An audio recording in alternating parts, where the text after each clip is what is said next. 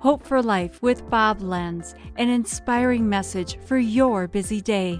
The Bible says in Galatians 1:10, am I now trying to win the approval of human beings or of God? Or am I trying to please people? If I were still trying to please people, I would not be a servant of Jesus Christ. You know what can zap the power of the Holy Spirit faster than anything? People pleasing. Maybe you're still living to please that one person. Maybe you're still in high school in your mind and you still have to be accepted by that one clique or that one group. And you're still trying to prove something to somebody instead of being the you that God created you to be. What can their approval offer you that God can't? Know that people don't have any power over you.